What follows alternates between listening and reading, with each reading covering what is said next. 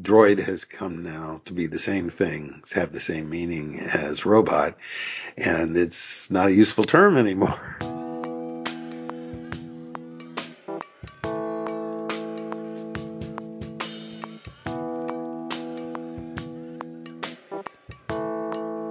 Welcome to the Common Errors in English Usage podcast.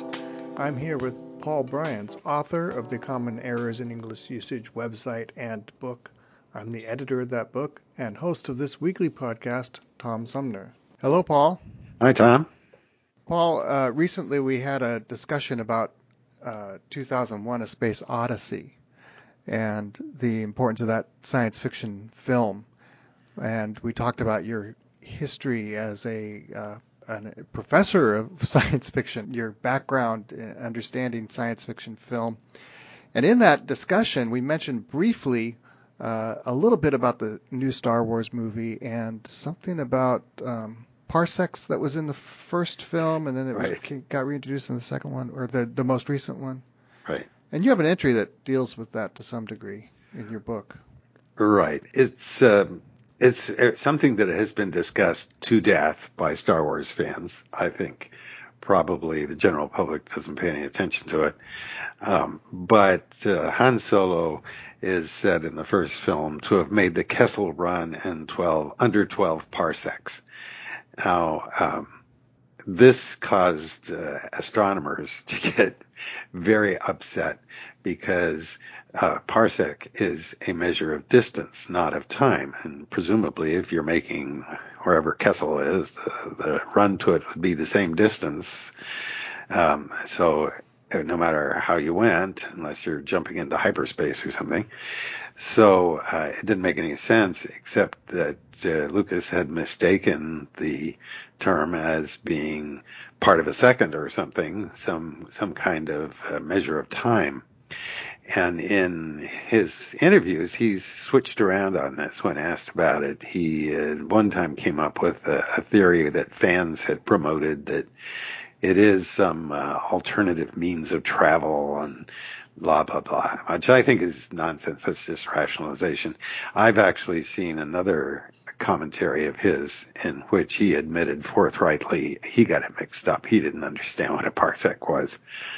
But I was amused when the seventh film, The Force Awakens, just came out, that they included a scene in which somebody says of Han Solo, aren't you the one that made the Kessel Run in the 14 parsecs? And Solo says it was under 12 parsecs. And clearly they were just having fun, sort of saying, yeah, we know this is not right, but we already are committed to it, so we're just going to say it again. They just doubled down on that one. Right. Now, there is some analysis that you showed me or pointed me to, and we will link to. One of the interpretations in the first film was that it's possible that Han Solo was trying to gauge how savvy Luke Skywalker was by making the claim he had made the Kessel Run and 12 parsecs, which, if you're using the term parsecs, I think you have to use it correctly, probably. I don't understand that interpretation either, but only experts would recognize what it is. So it wouldn't be a joke that would reach many people. The only people would understand would have to be scientists who work with the term regularly, and they're not going to think that's funny. And there is one other theory which I find a little interesting, claiming that Han Solo had some way of taking a shortcut. Right. So it's as if saying, I ran the 100-yard dash in 80 yards. Yeah, but you wouldn't use the word in that way. Yeah, that's right. Yeah, exactly. Yeah, so there's that little syntactical problem too. But however you slice it, Star Wars seemingly has this what's identified as a mistake in it. And devil-may-care attitude toward physics and astronomy, unlike 2001: A Space Odyssey, which tried to be as scientific as possible. How did it strike you when you first saw the movie? Yeah, well, I remember seeing it when it first came out, and I was all of must have been 15 years old when the movie was released. And my recollection is that this was a huge movie. Of course, you remember in the 70s, in the early 70s, movies were just beginning to break through in a huge way that they hadn't before. There were multiplexes all of a sudden, and they were able to run movies on many screens. Sometimes they would run two, for the first time ever, they were running movies on two screens in the same building, which was a breakthrough in creating box office smashes. And the first real big blockbuster that really took off that I remember was Jaws, that sort of catapulted, went beyond the Godfather movies, which seemed to be the big thing prior to that. Right. Jaws certainly created the idea of the summer blockbuster. Yeah. And created that whole phenomenon that now we live with forever after. But I heard a piece on NPR recently saying that people who think Star Wars was the biggest hit movie ever are wrong. That if you count all the reruns of movies that have been revived and brought back into the theaters, nothing beats Gone with the Wind. Right. Yeah. Now there is that phenomenon of revival and television showings of movies and so on. How many eyeballs have been on the movie, I don't know. But when Star Wars was released, there was a very intentional marketing plan to turn it into a big blockbuster, which of course it was. Yeah, I had to stand in line at the end of the block outside the theater, Yeah. and Yeah. my daughter and I got in among the very last people. I sat in the last row with my head resting against the back wall of the theater. And I was in a packed theater also, and it was an event. And at the time, it looked really modern. It looked very futuristic. And of course, we already had 2001 prior to that, but that movie, for all of its visual beauty and everything, I don't think it got all the attention that Star Wars did. It got a lot of negative attention. Many Mm-hmm. people were confused by it, but it also didn't come across as a science fiction movie. Mm-hmm. Most people thought they knew what science fiction was, and it was about aliens or monsters or giant ants being created by atomic bomb testing or fighting with aliens on other planets and all this sort of stuff. And that's not what 2001 was like. It was very much like the actual space exploration that was going on at the time. So it struck people as extrapolation. Yes, but they didn't understand that this is really classic science fiction. Mm-hmm. Mm-hmm. Unlike 2001, Star Wars had a lot more bombast to it. So it looked more like a traditional Buck Rogers kind of science fiction futuristic movie with lots of explosions and things blowing up. And it was that sort of impact that I think really impressed the audience. And when you were in a big audience, big theater, and they hadn't seen anything like that visually before, it was quite impressive. Yeah, if you look back at the older science fiction space movies, their special effects tend to be pretty pathetic. Mm-hmm. And Lucas certainly knocked the eyeballs out. But what jolted me right at the beginning was the scrolling text going Mm-hmm. up the screen. Of course, everybody was puzzled by part 4. Mm-hmm. When it was reissued, it was renamed A New Hope. But when I saw that scrolling text, I said, oh, wow, he's alluding to the old movie serials, because all those old serials, whether they were like a jungle Tarzan sort of thing or a Western or whatever, would always have a scrolling text that went up the screen and would fill you in on what you missed if you didn't see previous episodes. And of course, every episode tended to end with a cliffhanger. Usually the hero was pretty clearly dead. Mm-hmm. Mm-hmm. And then you would find out when you came back the next week, oh no, there's this little bit you didn't see that explains how he rolled aside from the car before it crashed into the tree. But the Universal Studios that made the Flash Gordon Buck Rogers serials in the 1939, 1940, used that scrolling text, but in a different way. They had it go scrolling off into space, so it narrowed as it went away from you, and it was a really cool effect. And clearly, that's exactly what Lucas had in mind when he was doing the titles for Star Wars. He wanted to say, okay, this is going to be something that's like something that is the old Flash Gordon movies, but it's going to be so much better. Well, it's the special effects, isn't it, that really set it apart. Well, almost everything was better. The photography, the Mm-hmm. acting, the costumes. Yes. Yeah. The thing is that, The whole art direction. Yeah. yeah, when the old Flash Gordon and Buck Rogers serials were made, they were aimed at a juvenile audience, and there were these Saturday matinees, and kids could get in for, I think, 10 cents at first, and I don't remember what it was when I went. And you'd see a bunch of cartoons, and they always had a serial, and then they would have a feature, something, a comedy of some kind, usually. So, if you're 10 years old and you see those old things, you might think, oh, wow, this is really amazing. And now, Lucas and I are both about the same age, and we would have seen these not in the movie theater, but on TV, Mm-hmm. because they used to rerun Buck Rogers and Flash Gordon on television quite frequently. And when you're really young, they could look cool, but when you're a little older and look back at them, you say, wow, these are really crude. And so I think what Lucas was trying to do is recapture that sense of wonder that we talked about when we were discussing 2001. If you're very young and you see that sort of thing and think, what's how transporting and exciting this is, he's trying to create that same sense of wonder, but now justify it for an adult audience and more sophisticated kids too by this time. Mm-hmm.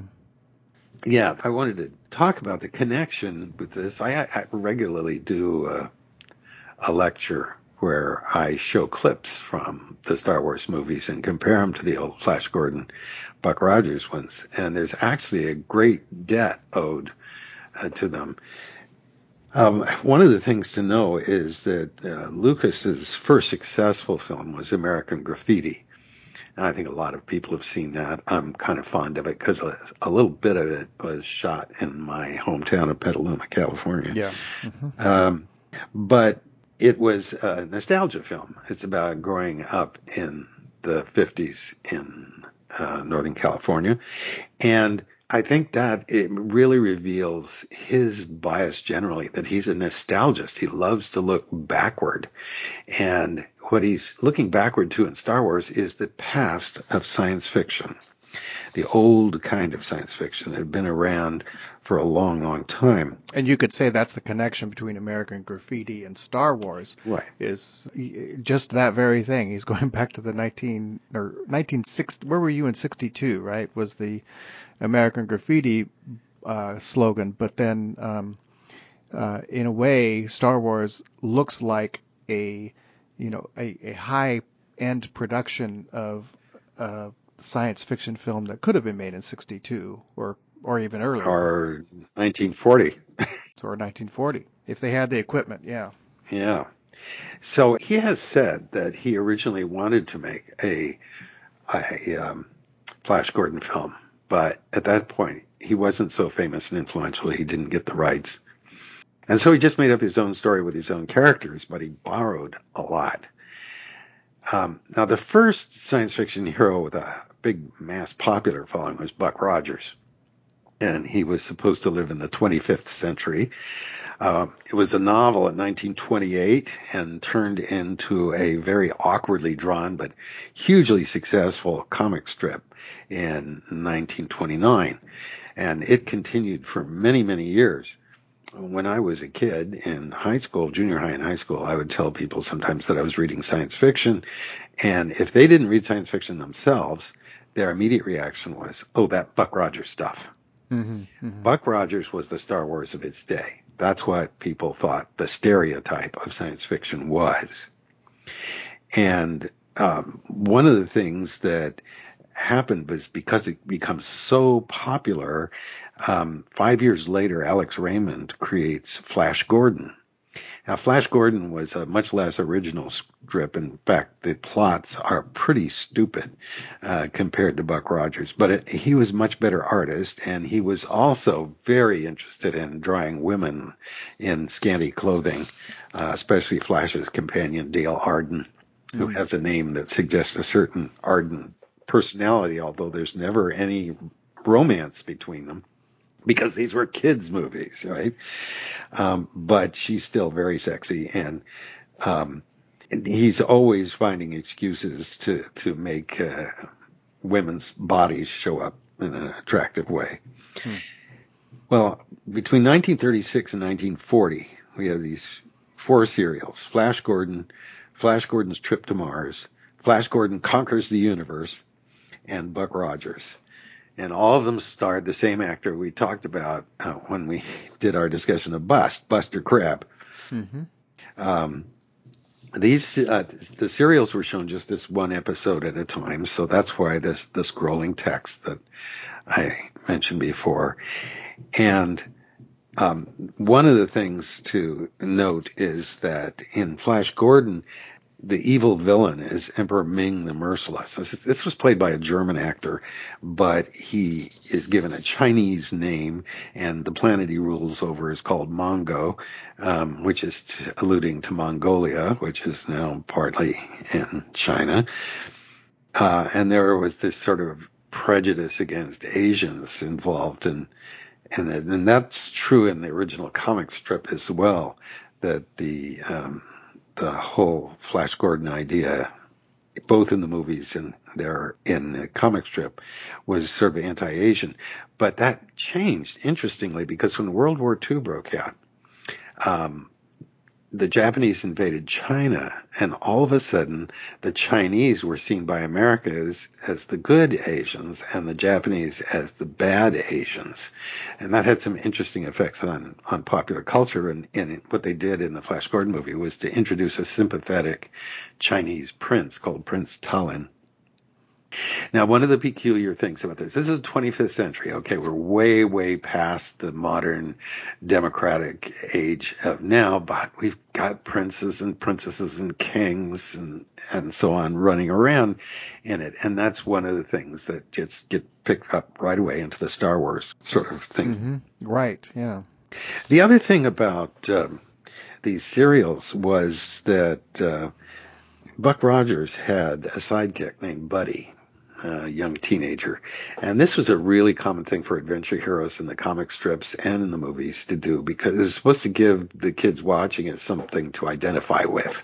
So, you're 15, 16, but you still get to go on huge adventures with this guy all over the place. And to some extent, the relationship between Han Solo, who is sort of a mentor, even though Yoda is the ultimate mentor, that Luke Skywalker is the young guy who's learning everything, and he fits that buddy role pretty well. Another thing that is very common in Buck Rogers and Flash Gordon is the influence of Art Deco, and I won't go into any detail about that, but the architecture and the weapons and so on often have fins on them. And decorative way that gets picked up in some of the scenes in Star Wars as well. But one of the things that about rocket ships that is really different is if you look at the old Flash Gordon, he has this rocket ship which is pretty clearly dangling from a string or a thread. You can't see it, but that's the way it looks. And when it comes in for a landing, instead of coming down on its rear end, it circles for a landing like an airplane. And the exhaust is shown as, it looks like they've just stuck a sparkler in there, and there's all these sparks coming out. So it just doesn't look anything like a real rocket ship. So one of the things that Lucas was particularly concerned about was trying to make the rockets look much more realistic. Interestingly, he sort of avoids having rockets taking off and landing in the atmosphere. You see almost always them in action in a vacuum in space. But the way that he has them behave and look has very little to do with the real space travel. For instance, it's often noted that you hear all these big roars and rumbles. You shouldn't be able to hear any roar and rumble except in your own vehicle because space cannot transmit sound. But also the vehicles, especially the X-Wing fighters and some of the others, are streamlined. That's only useful for spaceships that might be maneuvering in an atmosphere. And you could say, well, these are meant to land in an atmosphere sometimes, so they need that ability. But in fact, when the X-Wings open their wings up to prepare to maneuver and then start swooping around, that's totally impossible. It doesn't, well, you could do it, but it would have no effect because there's no air resistance to make those wings act. So, and you can't make those kinds of swooping gestures in space. What Lucas did is he was charmed by some dogfight footage that he'd seen in movies from World War II era, and he wanted the same feeling. And he said there was one documentary in which it said he actually brought in some footage and said, look, this is what I want the attack on the Death Star to look like. And he had his people actually trace the path of some of the old airplanes to then use for the route of the rocket ships, the X-Wing fighters. And that's very recognizable. I mean, if you know if you're visually literate, you'd recognize that. Mm-hmm. Yeah. Okay, so Ming the Merciless at one point decides he's going to destroy Earth, and he creates this huge gun that's meant to suck all the oxygen out of the Earth's atmosphere. Sort of a subtle way of killing people off, but still a planet buster. And of course, we have the Death Star in Star Wars. Does much the same thing, only a much grander scale. One of the things I noticed about the new movie, by the way, which I thought was very well done, and I enjoyed it quite a lot. But I thought there is very little that's new or interesting that's different from what Star Wars has done before. And it's like they said, okay, the Death Star was a big hit. Let's make another bigger Death Star that's even larger. And then the attack on it is almost identical in the whole strategy and the look of it and everything. And I found that kind of disappointing. I think it's an example of these series, the Flash Gordon, Buck Rogers, Star Wars. You know, at some point you do have to go back and give the audience what they want, right? Yeah, yeah, that's what they were thinking, obviously. But I thought more highly of J.J. Abrams. J.J. Abrams is the director of the new, Right, the right. latest. Yeah, version. Lucas has let go of it. Mm-hmm. The other thing that irritated me when the droids showed up was calling R2-D2 a droid. And the thing is that we used to have a fairly firm meaning for android, and an android is a andros, Greek oid, similar to a mechanical or artificial person. It looks like a person, looks like a human being. Mm. So if you have a robot that does not look like a human being, that would not be an android. Of course, he uses the abbreviation droid without the andro. But the result is the droid has come now to be the same thing, have the same meaning as robot, and it's not a useful term anymore. Just been kind of destroyed by that. I don't know if that was a mistake on his part or just a deliberate choice. Well, the operating system some of us have on our phones has kind Yes. of helped that along Right, too. right. Yeah, that's certainly not human shaped. Mm-mm. One of the weird things about Flash Gordon is that each adventure was in a different climate, and it was pretty arbitrary. He would be in a snow kingdom, then he would be in a desert kingdom, he would be in a forest kingdom, and he would have different kinds of adventures. Lucas pushed that to a really absurd extent by having whole planets seemingly have the same climate. So you're in a jungle world or an ice world or whatever, which just struck me as kind of parochial, but it's sure showy. It's more exciting than just saying, well, we're in another part of Mongo now. Instead we've gone to a completely different planet, and that helps the plot along, of course. Now, what's going on in the creation of Star Wars is something that was really revolutionary for the 70s and is still going on. George Lucas and Steven Spielberg both had decided that it would be cool to take these really old B movie, and I don't know, was there something below B, C, or D? Old adventure films that were never taken seriously by anybody over the age of 10, and then try to remake them, taking the basic ideas, the kinds of plots, the kind of dialogue, and so on, but do them really well, make them A movies. Mm-hmm. And Indiana Jones and Star Wars were the real pioneering efforts in this direction, and they were hugely successful, of course. Yeah, the big adventure and the big adventure exotic settings on Earth and the big space movies, right? And they're both nostalgia films. You know, Lucas starts Star Wars with the words "long ago." Mm-hmm. So he's telling us, and when interviewed, he used to often say, "My movie's not science fiction. You shouldn't criticize it as science fiction. It's a kind of fantasy world."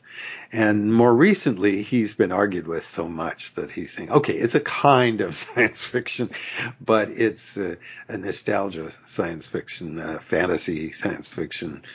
It's something that part of it is what we call space opera, which is taken from horse opera for cowboys, cowboy pictures. And space opera are big galactic spanning adventures, often with huge wars between rival beings and lots of space travel and power struggles and so on. And that's something that goes back all the way to Edgar Rice Burroughs' 1912, A Princess of Mars, where he has the princess, he has the sword fights, he has sort of dragon-like beings on Mars, but it's also science fiction. So it's science fiction and fantasy. But he was the first one to pioneer this idea of blending together medieval fantasy and futuristic fantasy. Mm-hmm. And that's exactly the genre that Star Wars belongs to.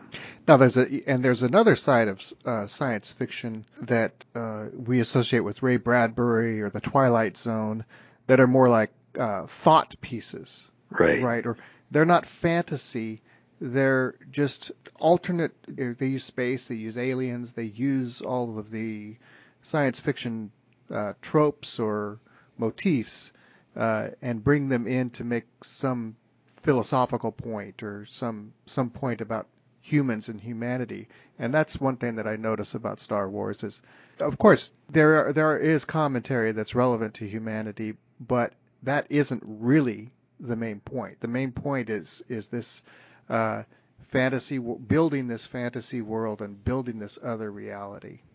Yeah, deep space, but not deep thought.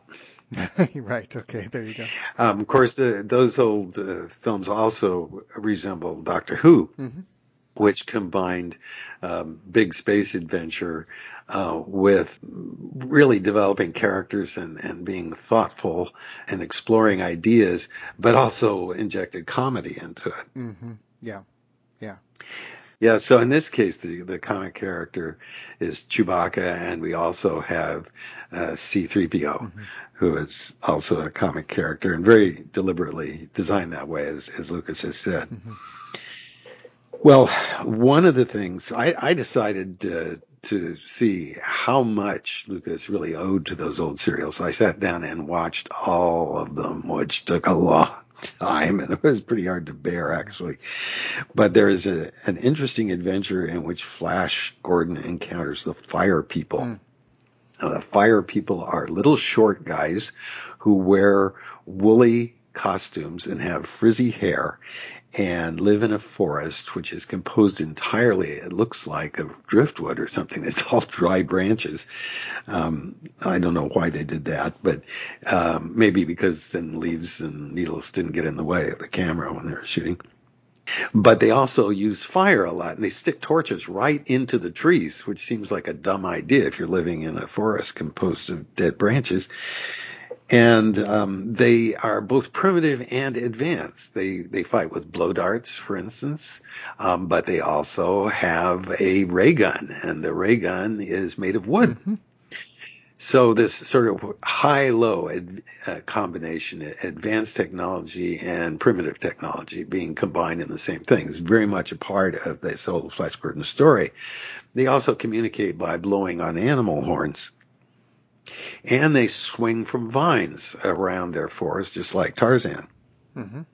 So almost every shot in the Ewok sequence in Return of the Jedi at the beginning is taken right out of that episode from Flash with the Fire People. Mm-hmm. I see. Yeah. And the Ewoks are, a cuter, more fully developed sort of alien version of the Fire People. Mm-hmm. And there are torches stuck in their trees, too. Also, one of the things I remembered most vividly seeing when I was a kid on TV was an episode in which Flash is captured and held on Sky City. Sky City is this sort of flying saucer shaped platform wobbling up in the air. It wobbles quite a bit. It seems like you'd get seasick being on it. And of course, that's the inspiration for Cloud City in The Empire Strikes Back. And Cloud City is just much more cool looking. The technology involved in Flash Gordon is especially crude because he's put to work with Dr. Zarkov, his scientist companion, shoveling radium into big ovens, which are powering the city, and has such a crude idea of radium power being compared to coal being shoveled into ovens and the furnaces in the bottom of an old steamship or something.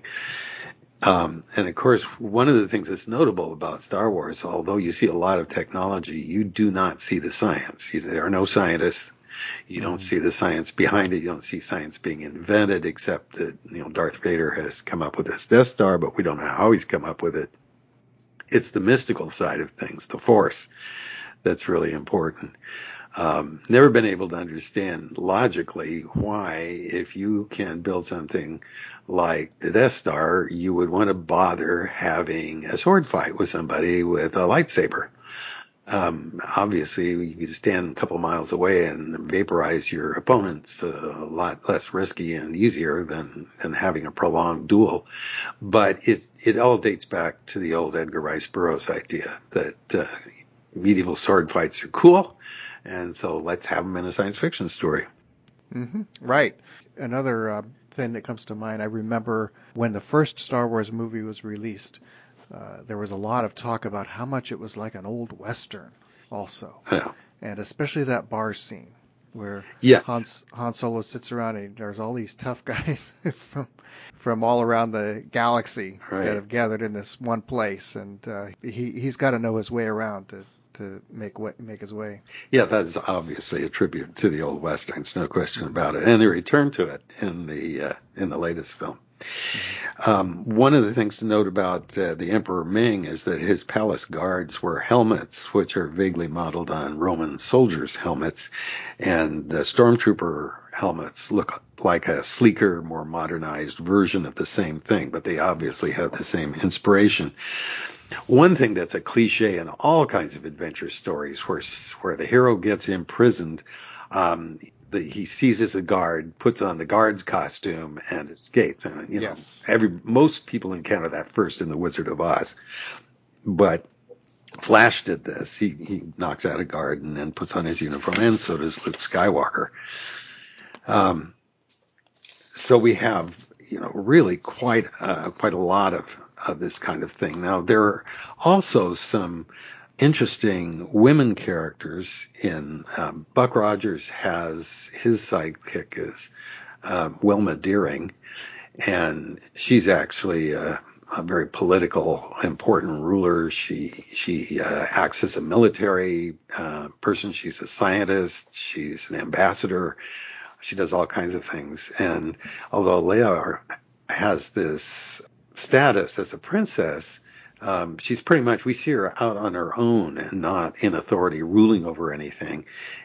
In the new movie, she's given a backstory of a kind. Just very briefly, she's said to have been a general with, fighting a lot in the rebellion against the dark forces.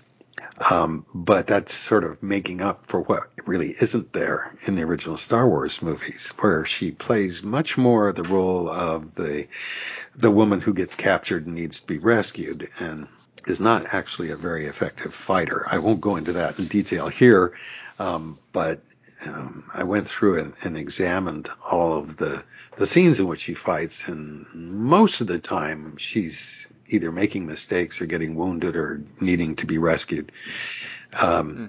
She does make a few effective shots, but there's really a strong contrast with in Wilma Deering being in prison.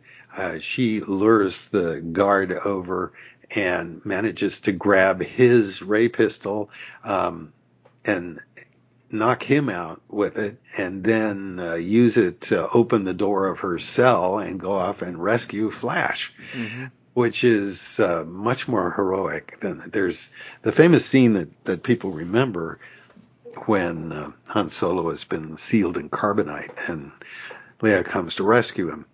To me, dramatically, the interesting thing about that, unlike the Wilma Deering thing, where she is portrayed, no question, as heroic. She's very heroic, very strong. She leads the way.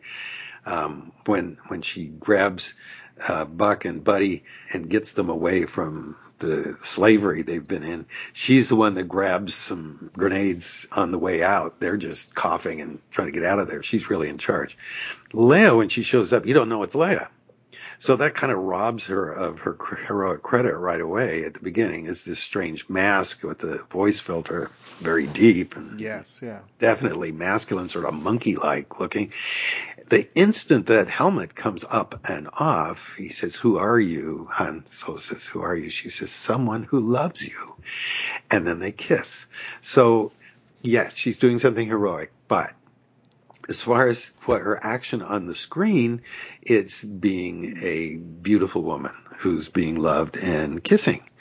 And that's really, I think, Lucas, like a lot of young and some not so young viewers of Star Wars, was kind of in love with her and liked the idea of her having adventures, but when push comes to shove, he really feminizes her as much as possible. And part of the difference there is that these old serials, of course, again, were aimed at very young boys who were not so interested in sexy women. There is a scene in Flash Gordon where Dale Arden has been captured by the king of the Hawkmen, and he's this big fat slob and really evil villain who turns out to be an ally later. He sort of converts. But she is dressed in a revealing costume with a bare midriff, although her navel is not showing because the Hollywood production code banned the showing of navels in movies. So all during their 40s and 50s, you're never going to see a belly button. But anyway, he's forced her to put on this revealing costume and then is threatening to loose this savage bear on her, if she won't marry him. Now, in the old cartoons, the villain was always chasing the woman, but what he wanted to do when he caught her was never made explicit or even very strongly suggested. Betty Boop came about as close as anybody. But that's pretty much the same situation when Leia is captured by Jabba the Hutt and put in revealing clothing. And that whole idea of the woman in peril in a brass bikini is a real old science fiction cliche. Right. There's also an episode of Flash Gordon, which was both in the comic strip and in the serial, where he is in the Snow Kingdom and deals with Princess Freya. Fria, her name suggesting cold and snow and so on. She has a very odd costume. It looks like it's a one-piece bathing suit, and then she had a transparent belly dancer's costume put on over it. Very sexy looking, and her hair is done up in braids and then coiled on the sides of her head. So Leia's famous. She has several hairdos in the movie, but the one everybody remembers is the one in the opening scene where she has it coiled on the side of her head, but not braided. But pretty clearly, it's a tribute to that. Right. And if you're a fan of the Hardware Wars parody, you'll remember that Princess Leia has two Danishes on the side of her head. Yes, I used to show that to my students. It must be up on YouTube someplace now. That was hilarious. Hardware Wars, yeah. If you find it, let's make a link to it. And Wilma Deering is shown especially as being very technically competent. There's a scene where Leia is trying to fix something on board the ship, and Han Solo comes and tries to help her and starts flirting with her, and she's arguing with him, and she manages to do it with great difficulty. She doesn't have evidently much upper body strength because turning this handle that she's trying to tighten, it just really, really difficult. She manages to hurt herself as she's doing it. Later, we see her with a chain strangling this enormous man-mountain monster, Jabba the Hutt, and somehow she must have been really working out because she's got a lot of more upper body strength in that time. We also see Dale Arden fight sometimes in the Flash Gordon scenes. The technology is, of course, infinitely more well depicted in Star Wars. Even when it's fantastic and scientifically absurd, it's still fun to watch and in real detail. But to give just one example, there's when Flash fires his ray pistol, the effect that they used was just to go over the film emulsion frame by frame and put actual scratches in the emulsion, which you can see these scratches sort of emanating out jaggedly from his gun. And you got to think, well, the Star Wars lightsabers are a lot cooler than that. Yeah. So the thing about Star Wars is that it had a double effect on the science fiction audience. On the one hand, for people who hadn't really followed science fiction very much, it opened it up, and we got a whole lot of people. There's a certain number who were Star Wars fans and Star Wars fans only, and continued to be, and that was just what they loved. Then there was some bleeding over from Star Trek, and I don't want to go into the whole Star Trek Star Wars thing, but there was also some of them who said, okay, this is kind of interesting stuff. Maybe I'll start looking at other science fiction. And some of them began to actually read science fiction. So we've had a prolongation of science fiction and novels in particular. This period's marked the end of the domination of the short story in science fiction. Science fiction was originally mostly short stories. If you look at Ray Bradbury's work, for instance, Martian Chronicles especially, it's just a tissue of short stories that were published separately, sort of sometimes rather awkwardly joined together and made into a sort of pseudo-novel. Novels were the exception in the 30s, 40s, 50s, and well into the 60s.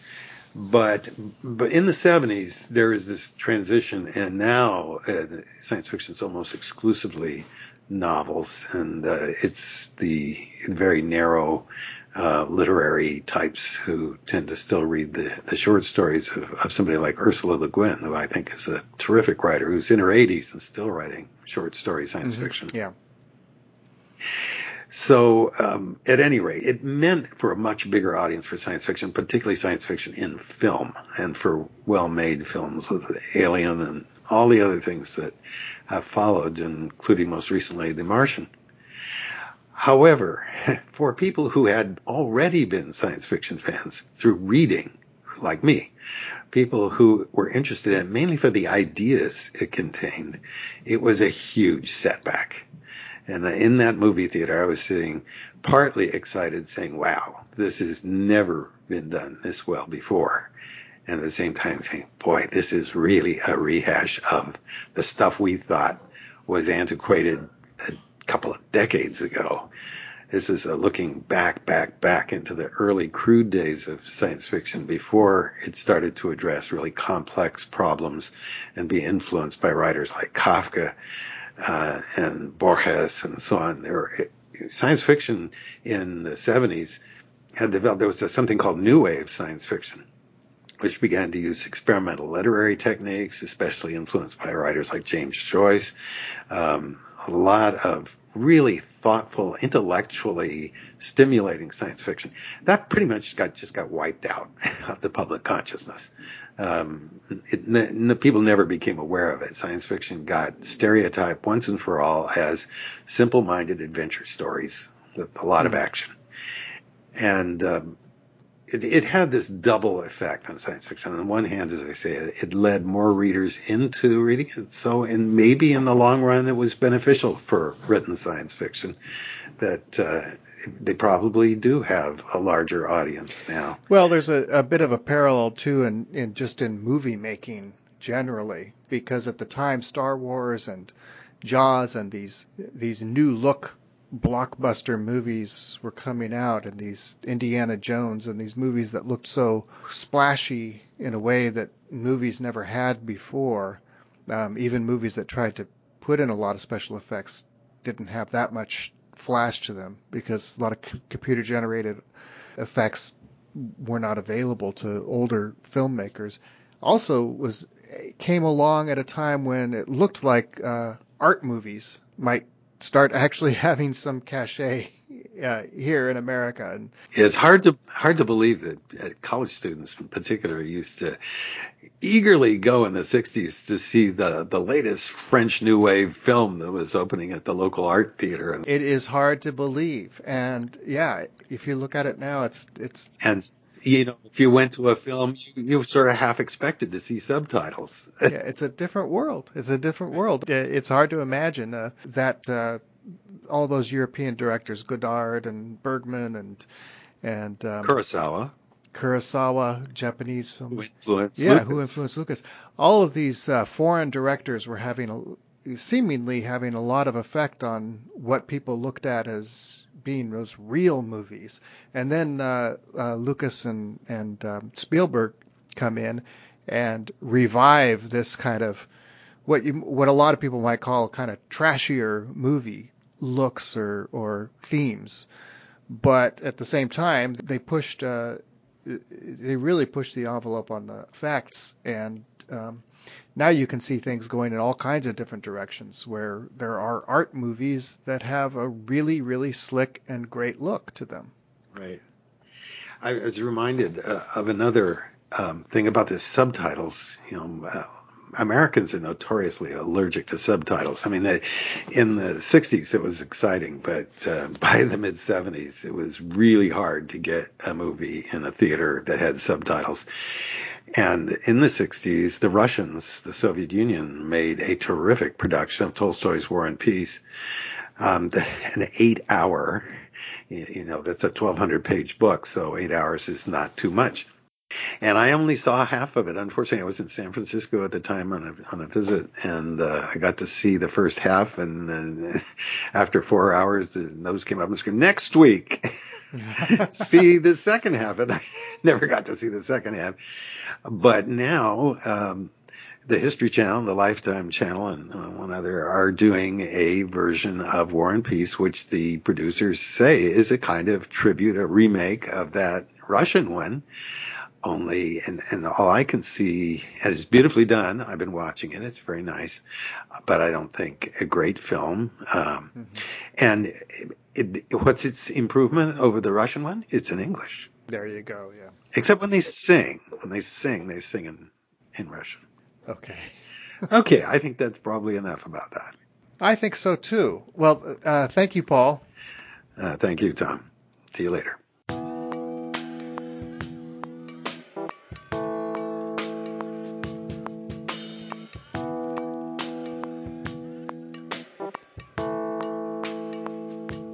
That'll do it for the Common Errors in English Usage podcast. Send your comments, questions, and feedback to commonerrorspodcast@gmail.com. Thanks for listening.